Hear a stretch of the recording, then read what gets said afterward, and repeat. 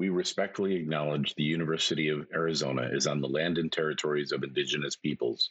Today, Arizona is home to 22 federally recognized tribes, with Tucson being home to the O'odham and Yaqui.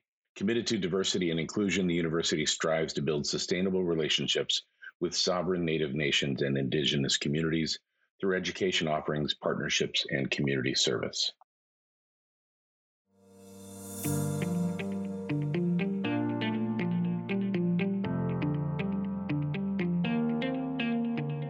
Welcome to this episode of the PA Path Podcast.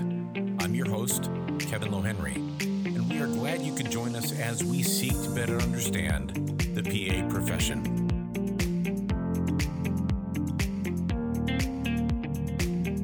That if people pursue doctoral education, they should pursue something that's going to provide them a specific set of skills. Well, hello there, and thank you for joining us again on the PA Path Podcast. We are excited to bring you a really interesting conversation today with our colleagues from the George Washington University PA program. We speak with Dr. Ritsema and Dr. Hermann about GW, their role in the PA profession, Dr. Ritsema's role in the beginning of the UK model, and also about the controversy around the PA doctorate. So we hope that you'll enjoy this, and if you want to learn more about our guests and about George Washington University, we invite you to check out our website at thepapathpodcast.com.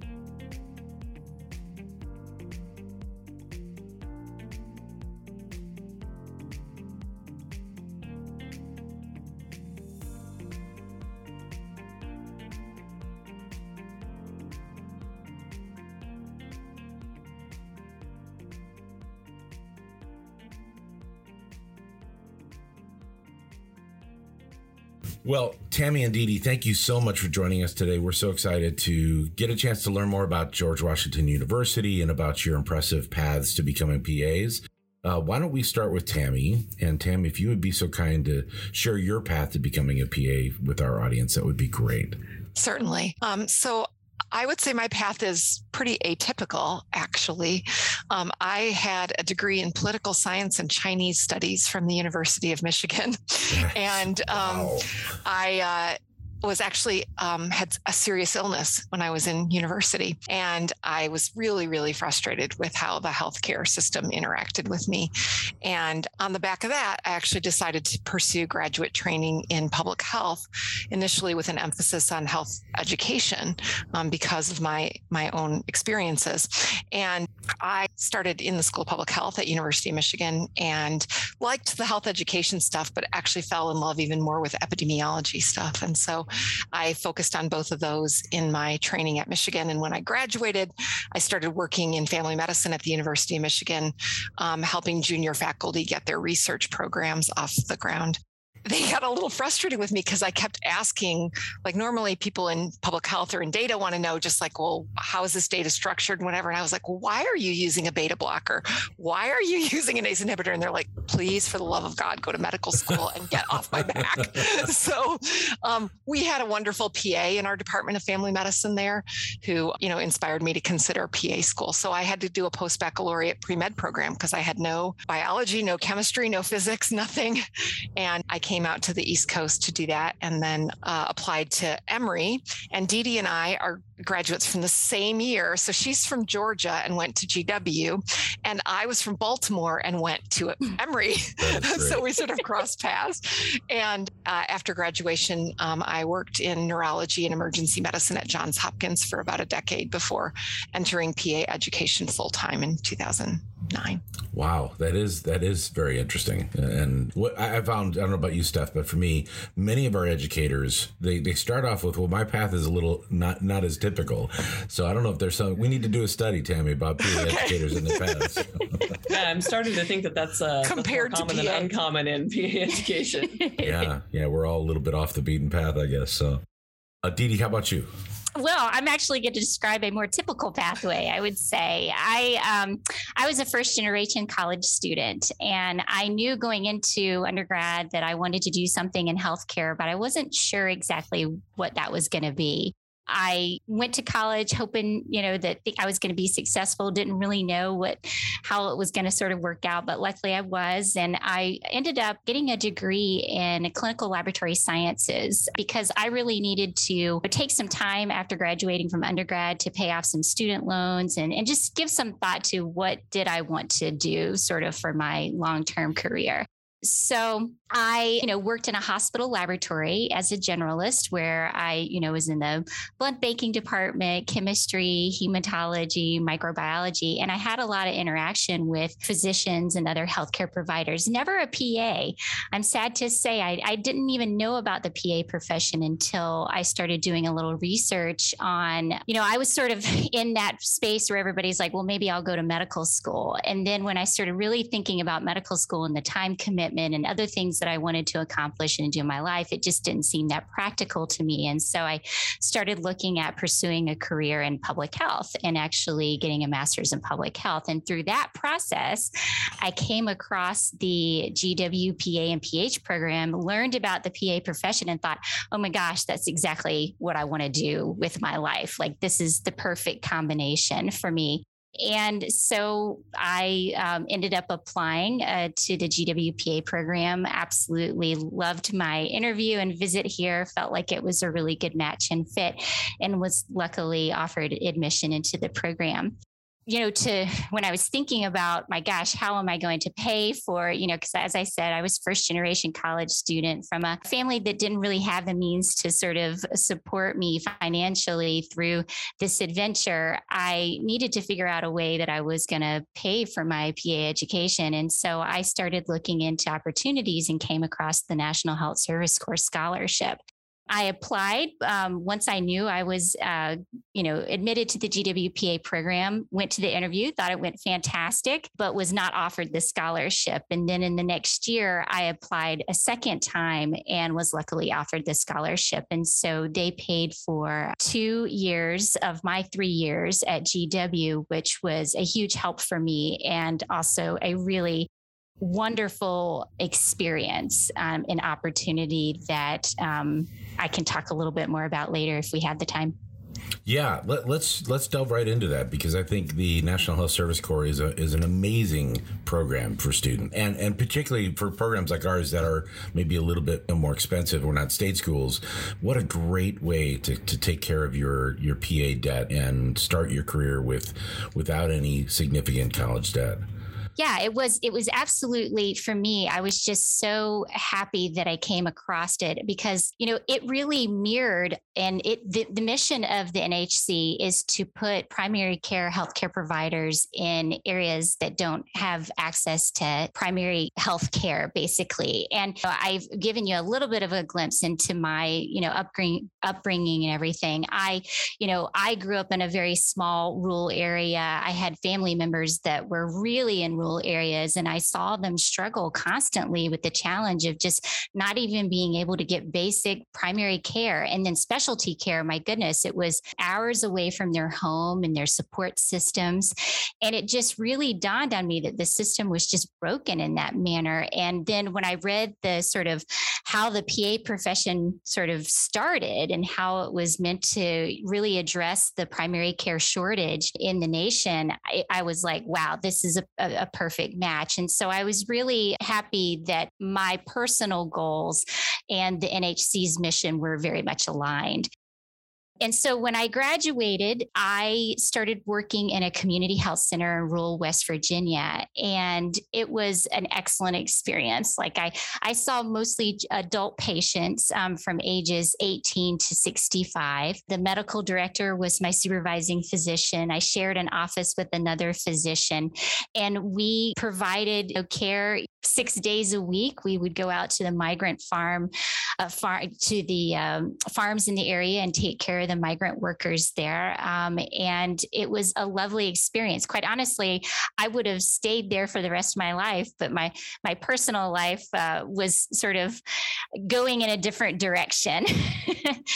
And for me, it was a wonderful experience. And in fact, when I came back to the DC area, I really searched for a job within a federally designated, qualified designated clinic.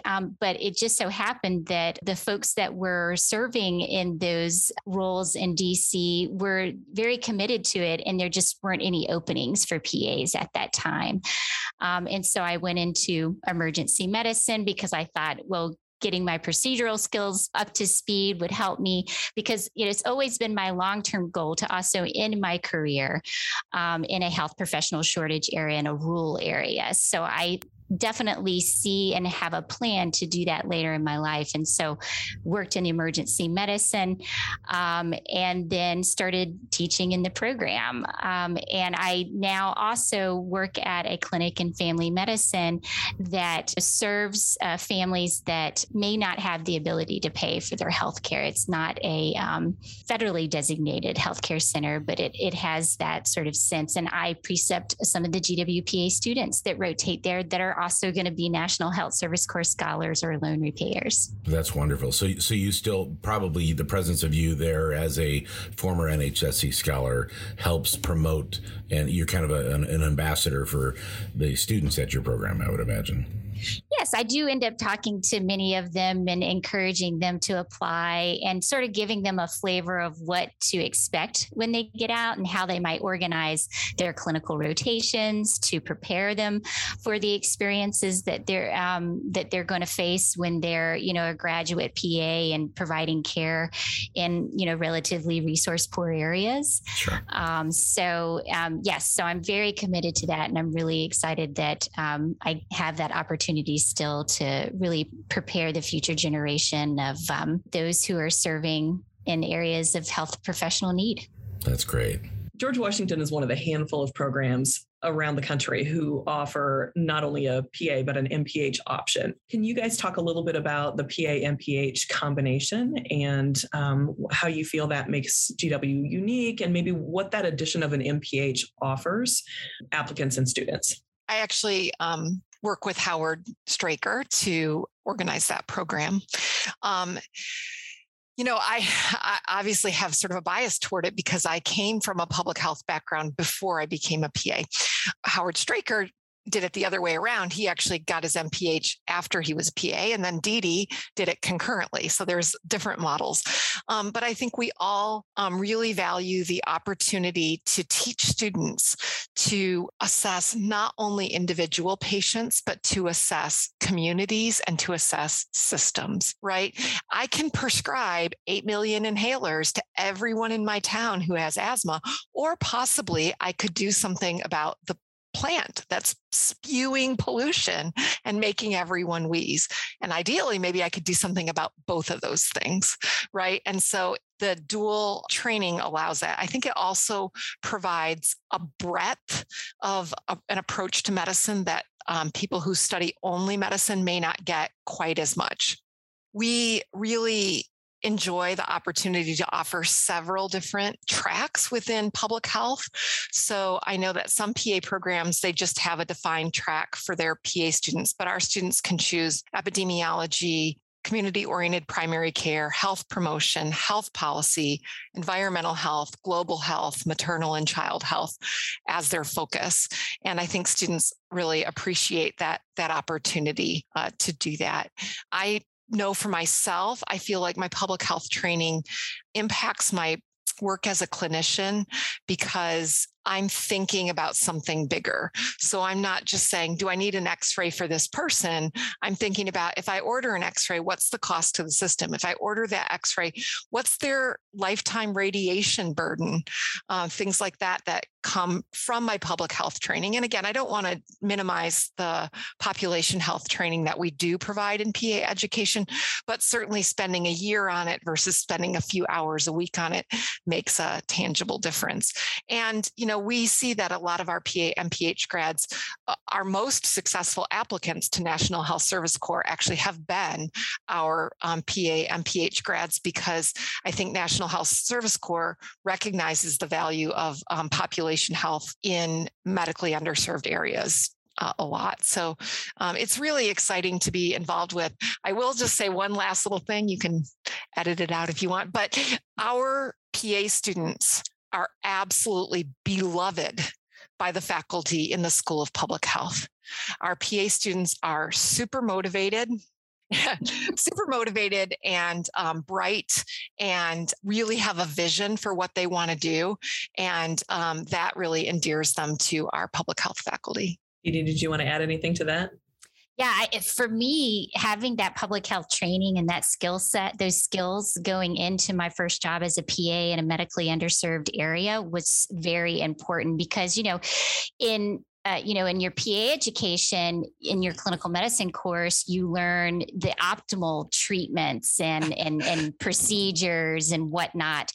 But you don't hear what are other options if those things are not available to you or to your patient population or that kind of thing. And that's what I learned in my public health classes, because, I was in public health classes with physicians or other healthcare providers that were providing care in urban DC and our federally qualified, community health centers. And so I was getting a real glimpse into the challenges that they were facing and how resourceful and creative and innovative they were having to be. And then, that they were having to apply for grants to get certain things for their patients. And they needed to know how to navigate the system and the network. And so I found that incredibly valuable for my experience in the community health center as a National Health Service Corps scholar. I'm not sure how I would have done it without that training, honestly. Could you tell us a little bit more about just generally the George Washington PA program, how it's structured, and maybe expand a little bit on tips that you might give applicants who are considering GW? You want to go, or do you want me to go, Dee Dee? Go ahead. Okay. So we are, I would say in some respects, a fairly traditional PA program in that we have a didactic year and a clinical year. Unlike many other programs, we're actually still a 24-month program. And I think that's an advantage in some cases and a disadvantage in some others. So I think that it's an advantage if you want to get done quickly. You go into a private school, it's expensive. It's nice not to have to pay for another semester. It can be a disadvantage, I think, for students that maybe don't have as challenging an academic background from undergraduate. It's really, really drinking from a fire hose because we move so quickly. Our basic sciences are 10 weeks in the summer and you're done. And it's a lot.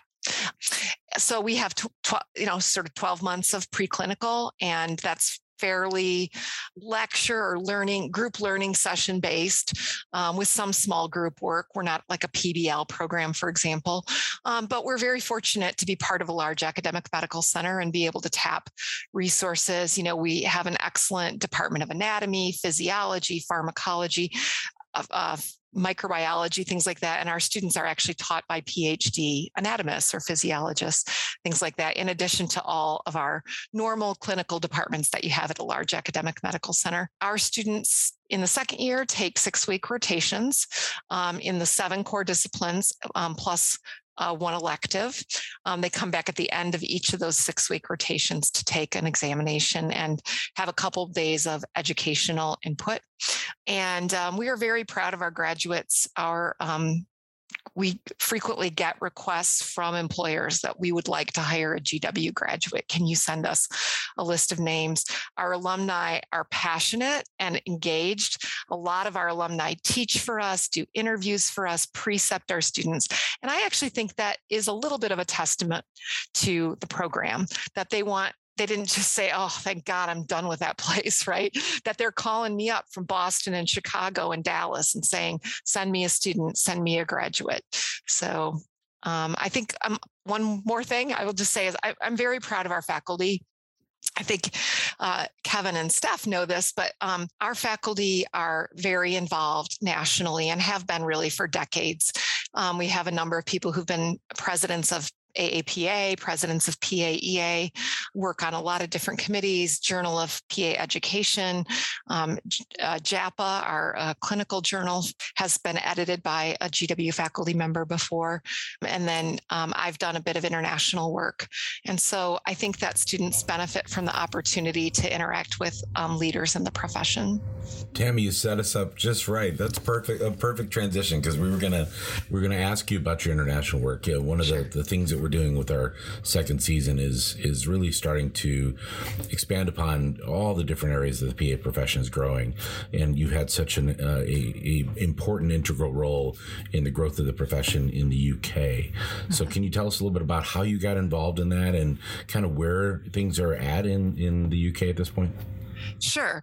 So, per usual, right? I think sometimes students think that everything is sort of very logical and organized, and you apply for something. And actually, the world kind of doesn't work like that. So how I got involved with the profession in the UK is that I worked at the Johns Hopkins Emergency Department for 8 years. And one of our nurses ended up marrying a guy who was British, and she moved to London. And she worked as a nurse in a large academic medical center in Southwest London. And one day, a doctor came up to her and said, "Sarah, you're an American. What do you know about PAs?" And he says, "We're thinking about starting the PA profession here. Could you come to a meeting?" So she went to the meeting, and thankfully they asked the right nurse, right? That could have been a little disastrous. And she went to the meeting and said, "We couldn't run Johns Hopkins without them. There's 450 PAs at the time at Johns Hopkins, and they're the backbone of the place." And I think that impressed them, along with the Hopkins name, that PAs are not just used places they can't find doctors, right? But that PAs are being used at a large academic medical center like that. And she said, "If you're thinking about starting a program, one of my best friends is a PA and a PA educator, and she happens to be visiting me 6 weeks from now. And do you want me to bring her by?" So they did. And I met with the people that were thinking about starting the program.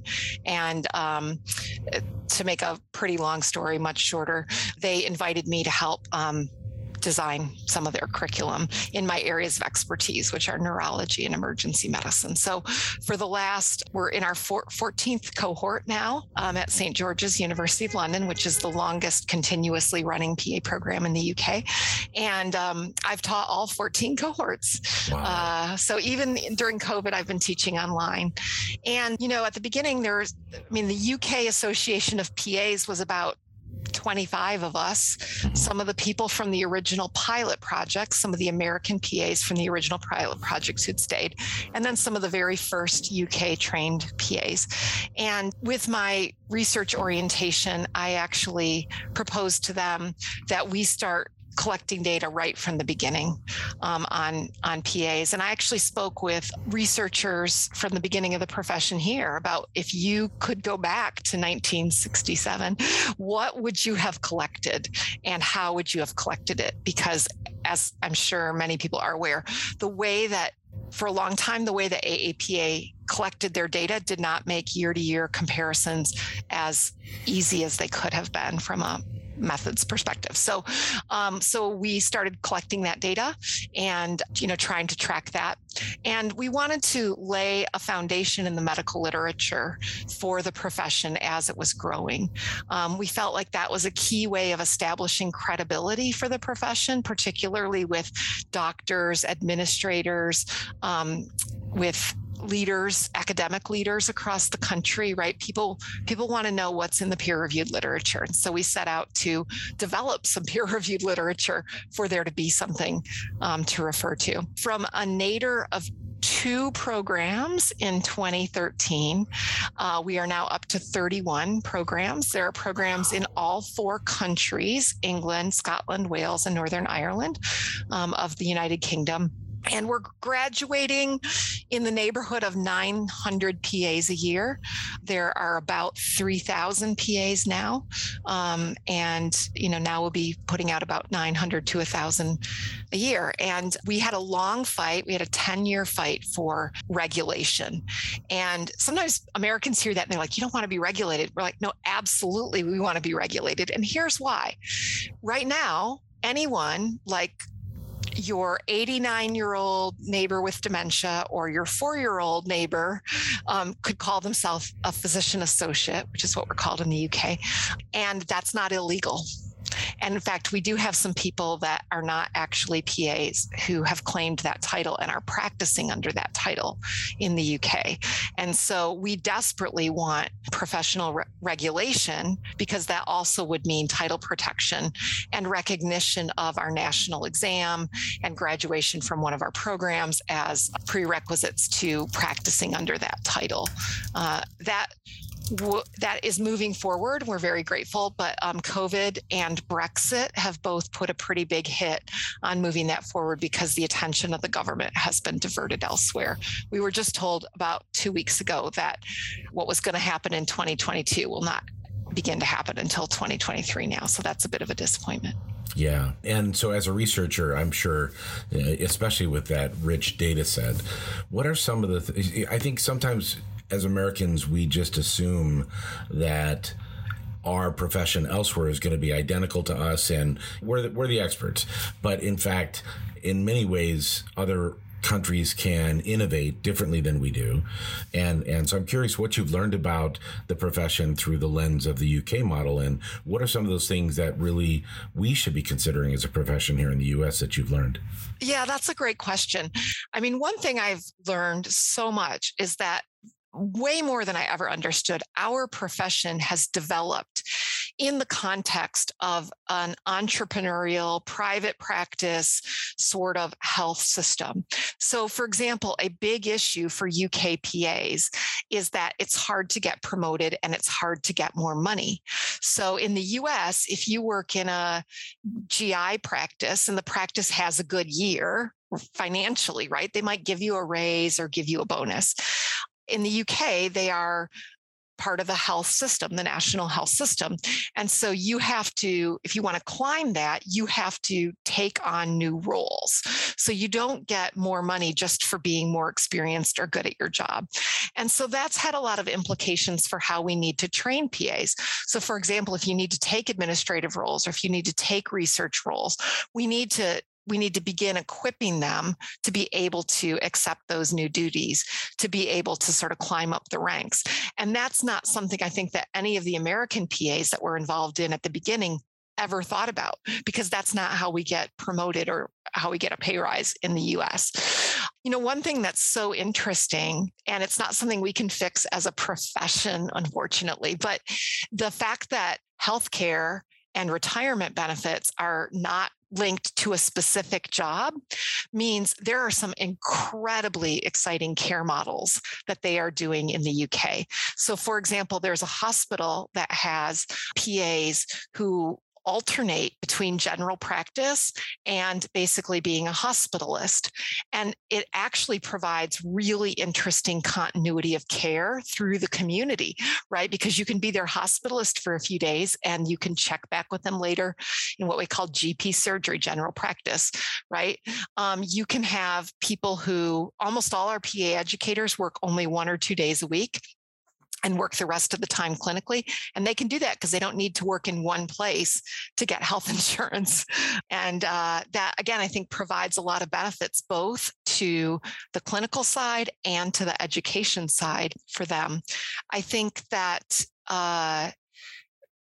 they have integrated credentialing. And so you can, and that's really been huge in COVID. They've just been able to, somebody's just been able to pick up and go to a different hospital in a different part of the country tomorrow. There's no credentialing because their credentialing is nationwide. Yeah. So as a program director who fills out credentialing forms for every graduate all the time and the multiple, right, for every hospital, that is very attractive. That's exactly. Amazing. Wow. So Tammy, I have a few really amazing British physicians that I work with here in Los Angeles, and they work with us because we have reciprocity in between the licensure and you know, licensing laws in California and their training in the British system, the UK system. So I know a lot of our listeners are wondering, because obviously Americans are working in the UK.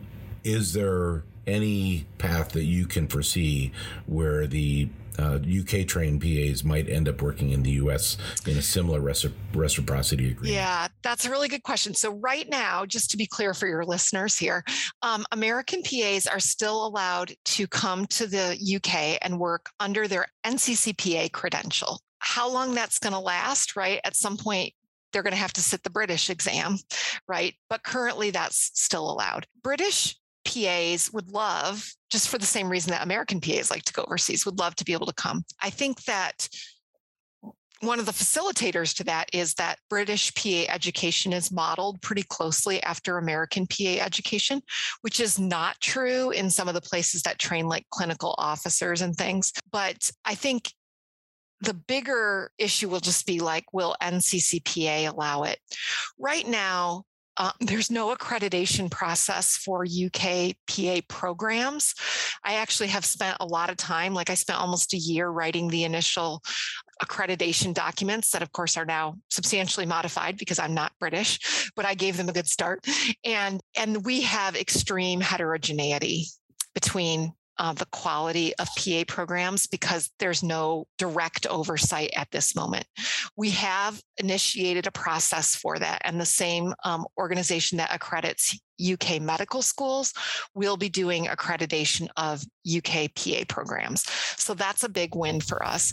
But I think that it would be unlikely that NCCPA would be interested in granting credentials to people from unaccredited PA programs.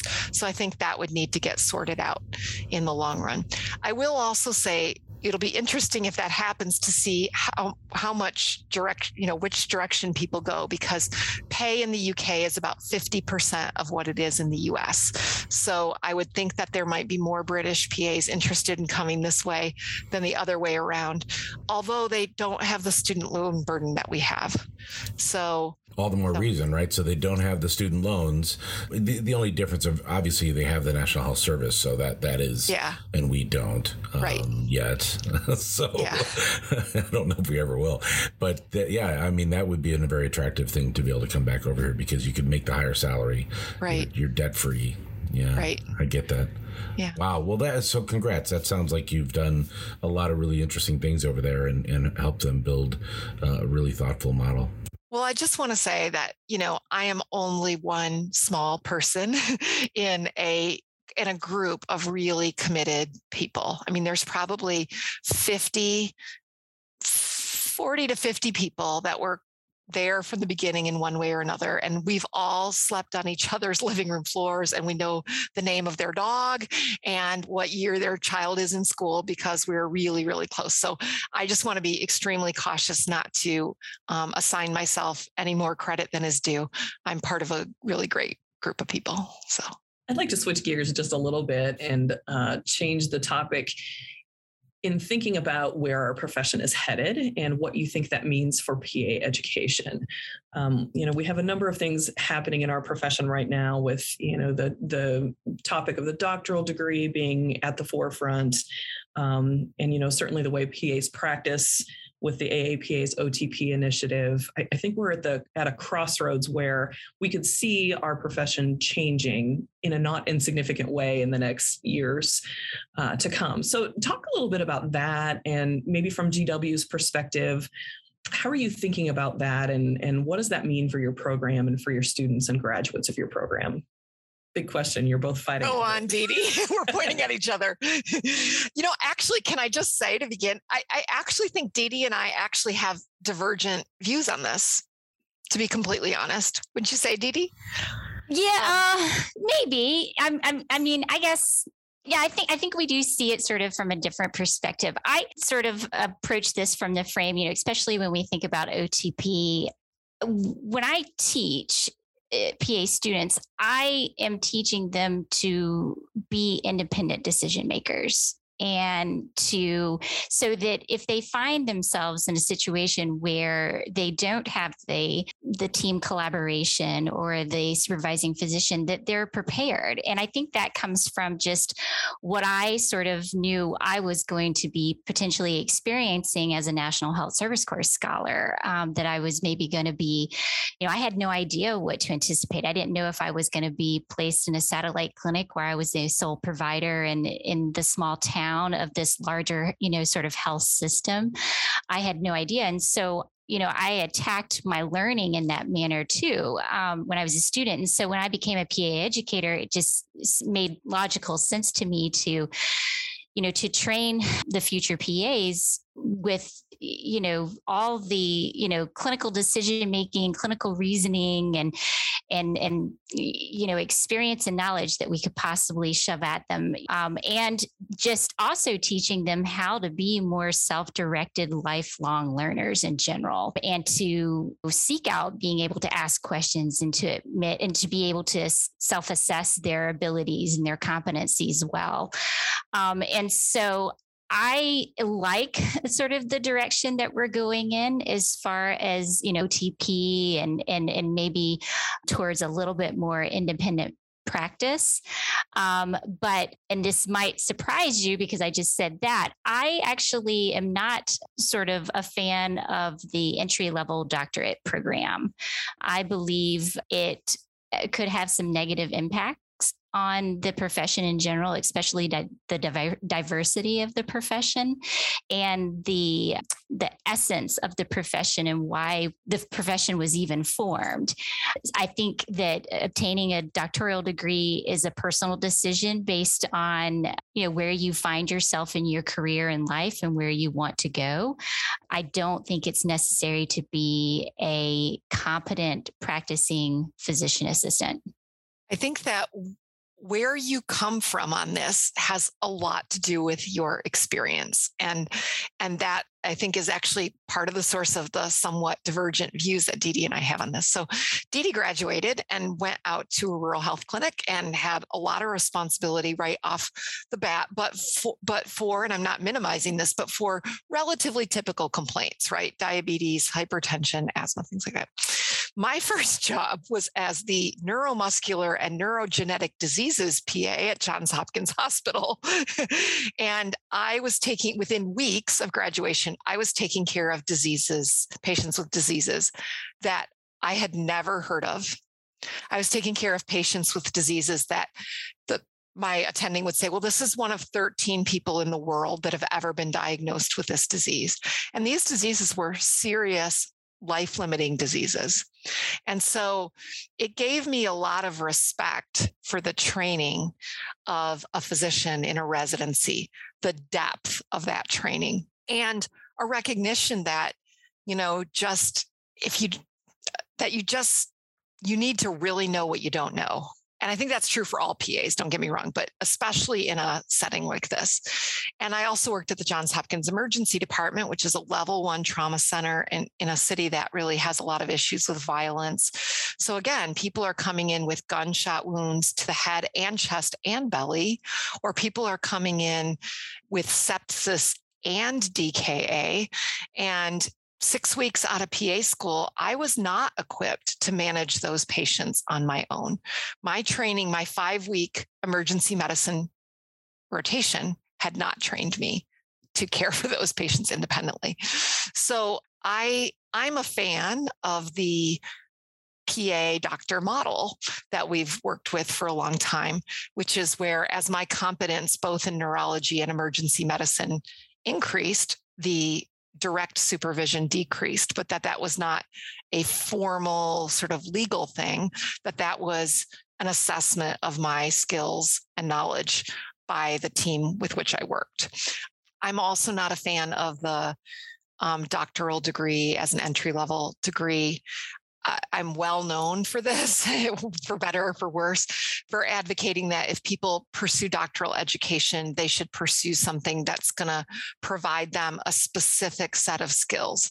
So whether that's a doctoral degree in education, whether that's a doctoral degree in public health, whether it's a doctoral degree in health economics or health policy, or something that you go and that you obtain advanced level skills that will help you. And I think that some of the entry-level doctoral degrees are so generalist that they don't actually provide a much greater skill set than people have coming out of PA school. And I think that's particularly reflected in some of the programs that are only like a year long. An EDD or a PhD is 5 to 7 years. DRPH is 4 to 5 years. And I just think, you probably have more opportunities to gain specific skills with slightly longer training. So that's been something that I've found interesting, is that, because the profession as a whole really hasn't had a collective conversation about really discussing what it means, what a PA doctoral degree means, or what that would look like, or should it be focused in one specific way? Should there be some standardization? And so, that really speaks to what you were saying, is that, what do you think the opportunities and threats are of that? And to me, it seems like there is risk of some factioning of our profession, because, we have entry-level doctorates, and then, we have the other doctorates that you spoke of that, may be focused in a more specific area or skill set. So what do you think that means for our profession going forward? I will say that I think that what you need to pursue depends on what you want to do. From my perception, I think that a lot of these entry-level doctorates are a response to a perceived threat from the nurse practitioner profession, that they just want to be able to say like, hi, I'm Dr. Smith, in the same way that the nurse practitioners say that. The data is not clear to me that actually there's a particular threat. The studies that have been published on that are all about PA or NP perception. So they're like, I believe I didn't get this job because of this or that. But it's really hard to know why you didn't get a job, right? Like, did you just not vibe with somebody? Or was it really that somebody just looked at paper? And I'm not saying it's untrue that PAs without a doctoral degree are being denied. I'm saying I don't think that we've ever looked at that in a systematic way that would really prove or disprove that assumption. And so maybe entry-level doctorate, if nobody's ever going to hire another PA again, maybe that's just what we'd have to do to compete with the PTs and the NPs and things like that. I think that there's a separate question about expertise. So I wonder about, if you want to be a clinical leader, if you'd be better off getting an MBA and being able to speak that language, right? Or if you want to be an educator, if you'd be better off getting an EDD. And so I'm not entirely sure that these entry-level doctorates are being marketed toward or being developed toward a specific outcome. And I think that's sort of the definition of doctoral education, right? Even the NPs, when they get a DNP, they're getting it in pediatrics or oncology. They're getting it in an area of specialization. The idea of an undifferentiated doctorate is not actually a real thing, at least in academia, right? You by definition have to focus on something. What do you think, Dee Dee? I agree with everything that you said. As far as going back to the topic of competition from nurse practitioners, I can sort of give you sort of my perception from the lens of serving as the chair of the PA Advisory Committee for the DC Board of Medicine.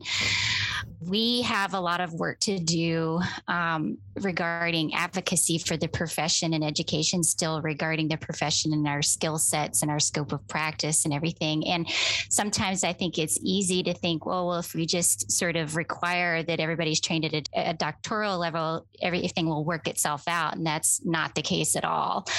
I have seen firsthand the concerns about PA practice and the sense of competition that we might even have in the healthcare, in the healthcare system. I saw that very vividly in the Board of Medicine, some physicians just being very resistant to give us more opportunity to practice at our at our level of training, because there was concern that a doc would open up an urgent care and employ 20 PAs that were it was like a factory of some sort. And so I feel like our efforts should probably be more centered around really proving what we can provide to the healthcare system and to the healthcare team, and building trust in our abilities. And I think that if we could do that, I think that we could get everything that we're looking for from the scope of practice, and opening up some more doors for a little bit more independent practice in the future. I think it's interesting to consider whether actually walking into how introducing ourselves as doctor, right, especially in a clinical setting, might actually impair our quest for increased scope of practice, right? Because people are going to say, I'm not going to hire somebody who's going to introduce themselves as doctor when they're not a doctor. And I don't want a piece of that. So I think it's painted as this will move us forward, but I'm not entirely convinced that, particularly with both organized medicine and with individual doctors, that it would necessarily be beneficial. I think from my perspective, the doctorate does move us forward in terms of our knowledge base. And to your point, Tammy, I think it really does. You become much more adept at a certain topic through the process of your dissertation and your research. I think the issue that Dee Dee brought up related to the physician community having consternation about that is valid and challenging. Paula Phelps talked about this with our Idaho discussion. She's on the Idaho Medical Board, and so I'm not surprised to hear you said that, Dee Dee. I think we've got these competing factors, right? We've got the increasing MBAization of health systems and hospitals and clinics who are looking at the bottom line. And there's this pressure in the U.S. model of healthcare to be profitable. You have to be profitable. Our students say they're excited to go out and make a 6-figure salary, but sometimes there's a disconnect as to what that means. And you have to produce revenue to support that salary. And yet at the same time, you have the physician community that is, our DNA was built on physician extension and partnership and collaboration.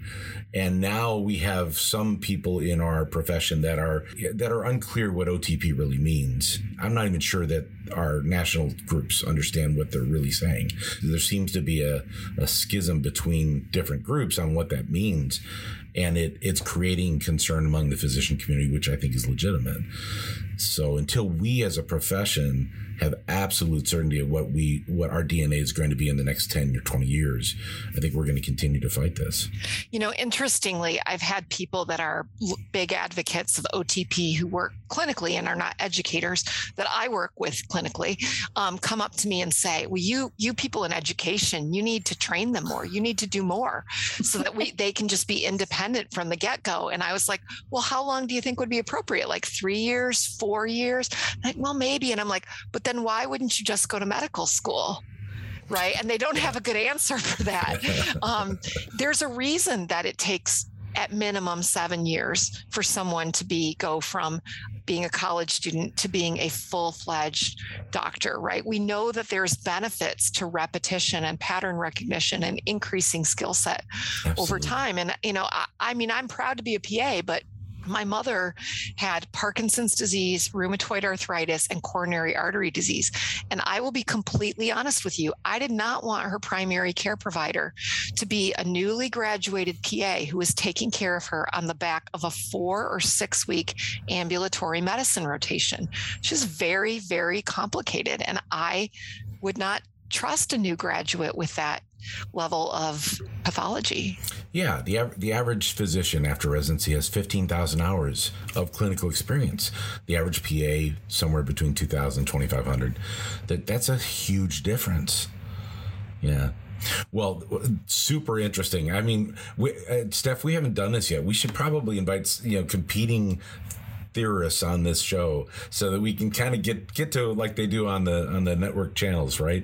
The point counterpoint of point PA counterpoint. I was just going to say that. Face the PA nation, right? Yeah. Oh my gosh, Tammy, we got to do that.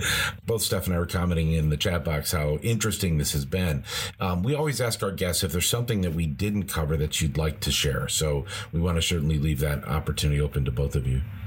do want to go back to, and I know that you've done this in other podcasts as well about what would make an applicant really stand out for GW. And I just want to say, and I think Tammy would agree with me, that in general, we're looking for someone who can demonstrate a commitment to service, leadership, advocacy, and who is resilient. And shouldn't be surprising that that's what we're sort of looking for, because when you look at our faculty and the leadership roles they've done and the advocacy work that they've done and the service that they've done, we're looking for the future generation of PAs and PA educators. So I would say that if you're a well-rounded person that has, all of those qualities, then you're a competitive applicant for the GW PA program, and we welcome your application. Outstanding. Thank you for covering that, Dee Dee. Tammy, anything from your perspective? No? Well, wonderful. Thank you both so much for taking the time with Steph and I to share everything about GW. It's been such an impressive institution for so long. We're talking, Steph and I we're doing a session on the closure of the first season. And the 6 degrees of separation are really interesting through all the podcast sessions we've had. And of course, Jeff Heinrich has come up on previous podcasts, Howard Straker, Jackie Barnett. There's just such, Susan Leila Shore, Jim Cawley. So yeah, your original point, Tammy, about the tradition at GW is really well respected, and I just want to say thanks. Thank you for having us. Yeah, thank you so much. It's been a pleasure. Well, we want to thank our guests, Dr. Tamara Ritsema and Dr. Dee Dee Hermann, for their candor and insights into the profession. What a great conversation, and we're just so thankful for their leadership in our profession. Tune in next week as we speak with Mr. Stephen Neal. He's a graduate of the University of Southern California. He's a National Health Service Corps scholar, and he is the Chief of Staff for the Navajo Clinic at the Chinle, Arizona Indian Health Services. He has this unique leadership role as a PA that I think you'll enjoy, and a servant heart to serve others in underserved communities.